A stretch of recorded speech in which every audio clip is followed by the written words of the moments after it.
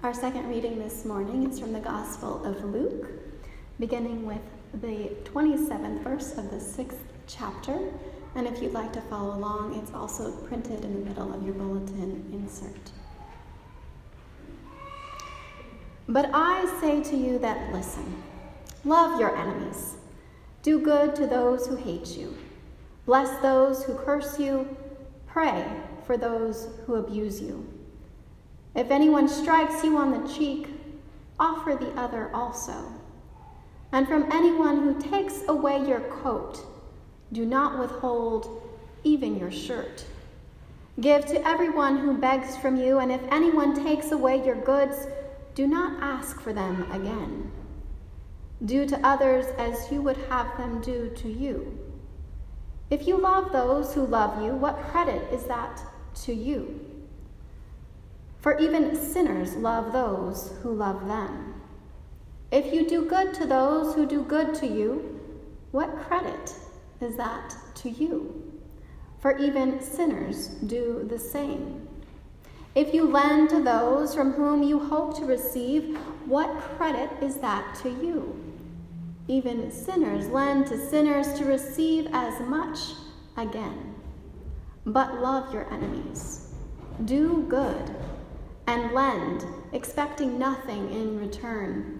Your reward will be great, and you will be children of the Most High, for God is kind to the ungrateful and the wicked. Be merciful just as your God is merciful. Do not judge, and you will not be judged. Do not condemn, and you will not be condemned.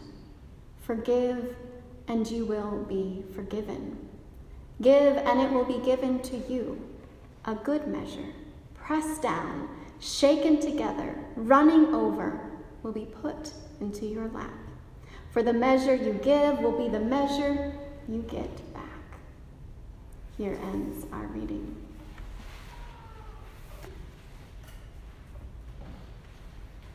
Do you want a challenge? Or do you need comfort today? That was the question Pam asked me as I stood near one of her male Belgian draft horses who towered over me. He was beautiful at a distance. His soft coat highlighted smooth muscles. It was magical to be greeted by him at the gates of her ranch. He knew a visitor was coming long before Pam could see the dust cloud of the car driving up. In exquisite glory, he stood in wait beneath a clear blue sky. He could be playful with the herd and protective, unafraid to use the full force of his weight or pinch of his teeth. Once in the pen, the threat of coming beneath his hooves was real. Pam supervised chaplains in training. Though this does entail more formal psychosocial, theological, and pastoral education, in large part, the training is about the personal work of the individual. It's about calling awareness to all the stuff you, the chaplain, bring with you into a room. The family dynamics, the childhood narratives, the relationship to feeling awkward, the assumptions around what is right or wrong, the mixed messages, relationships to authority, including your own, the blind spots and the gifts to be embraced. A horse is a great mirror to help bring all that to the fore. With awareness comes choice and a practice of being at home with oneself.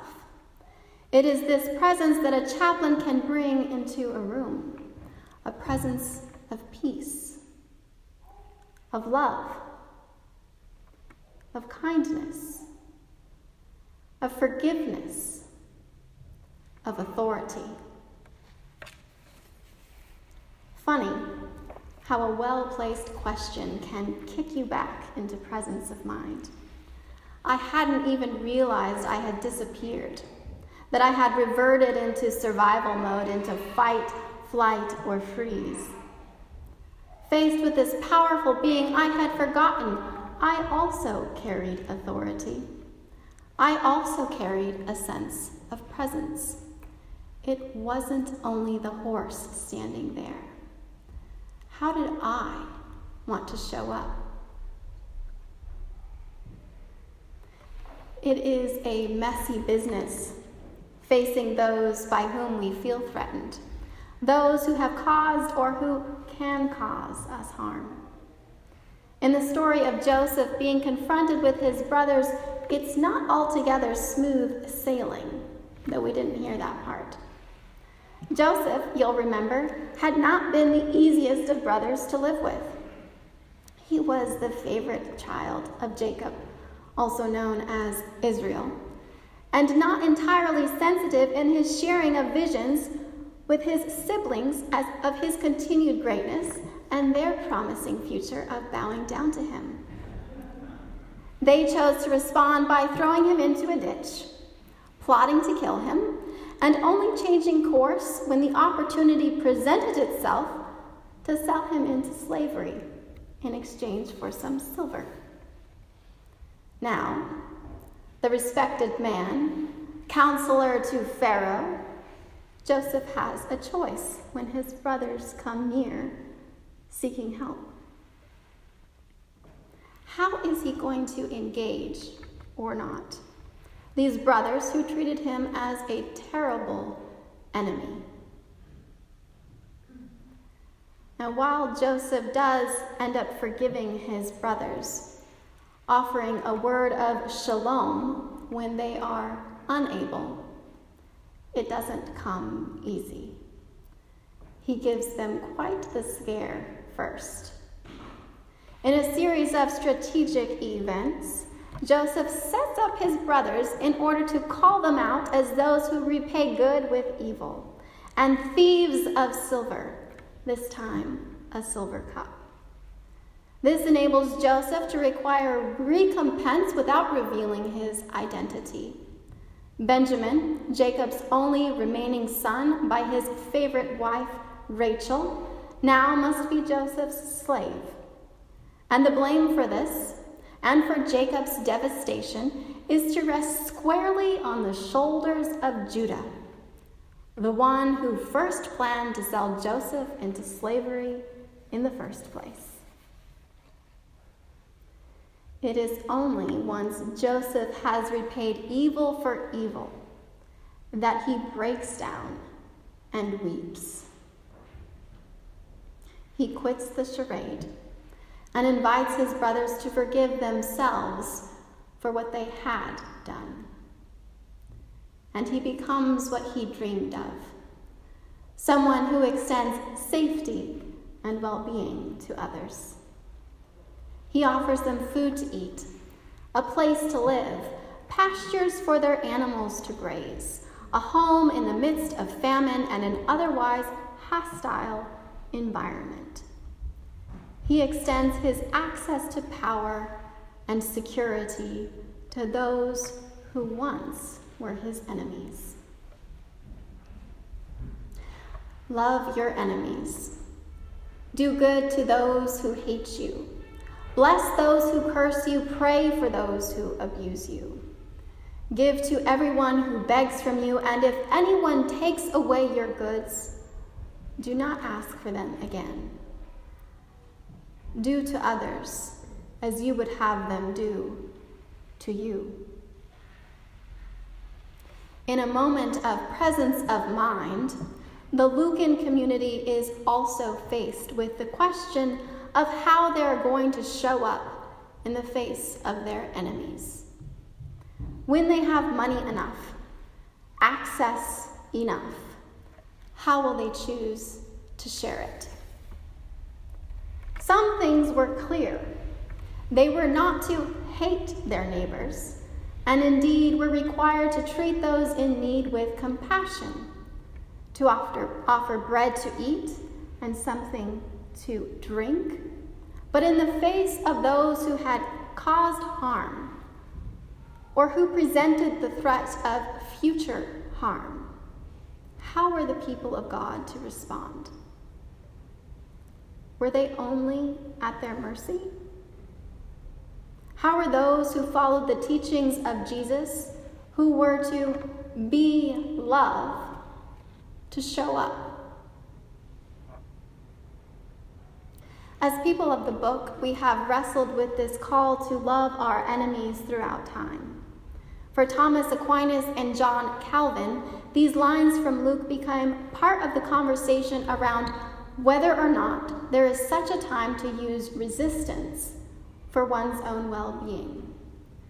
Whether or not there is such a thing as a just war. For Aquinas and Calvin, they decided there was. The debate continues. Glimpses do come of when it is possible to both honor our well-being and be love in the world, including for our enemies.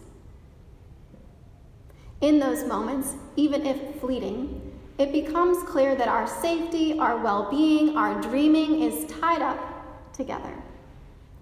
And that in choosing to practice love for ourselves, we must practice being loved in the world. If I am to make it safe to be at home with myself, I need to make it safe for others to be at home with themselves, and vice versa. This is true in relationships, in business, in politics. Though it may be the stuff of the land of ideals, it's also practical.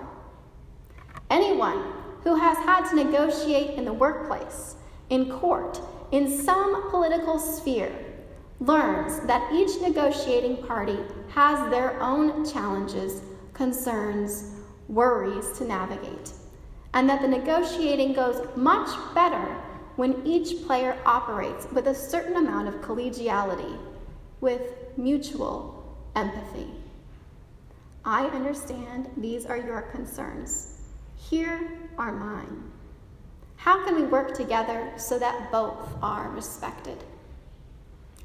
And this can happen without abandoning one's integrity. Instead, it can be a way to honor it. I recently ran across a story of an idealistic man. Relatively new to the workforce, he had visions of making a difference in the world and was thrilled to find a job at an organization where this might be possible. A place whose mission, to use Christianese, was to bring about a more peaceable kingdom. But as he would come to find out, it was like many other organizations whose missions describe less the reality of the place and more their greatest areas for growth. The workplace was hostile. How could this be in a place focused on peace? But it was. He learned the hard way where the landmines were. And when new employees came and went, he watched as their hopes in working for a place of peace were deflated. As if he too had gone through training as a chaplain, he realized there was a problem in the family system. It felt too big to change, unmovable. Until the moment came when he recognized a choice, an opportunity to add a different ripple. A colleague who had felt threatened, who believed their own credibility and job could be on the line, used him as a scapegoat. Ordinarily, the response he had learned and been trained to use, would be to circle the wagons and undermine the credibility of the threat. But this day, he recognized the fear in his colleague. By this time, he had found his sense of authority. He knew his job was safe, and that by launching a counterattack, even if justified, would only serve to make his colleague more afraid. He wanted to be about peace in the world, in his work, in himself. So he chose to act by refraining from perpetuating the practice of attack, counterattack.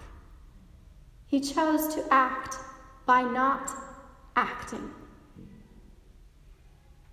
He chose to act by practicing what he wanted to be about in the world. He chose to extend safety to his enemy, who he recognized wasn't really his enemy. The hostile practice was. In that moment, like a horse standing in wait beneath a clear blue sky, before the dust clouds even settled, the peace of forgiveness greeted them there. Greater than silver, our reward for our efforts in showing up, for practicing being love, is who we become. Godspeed. Amen.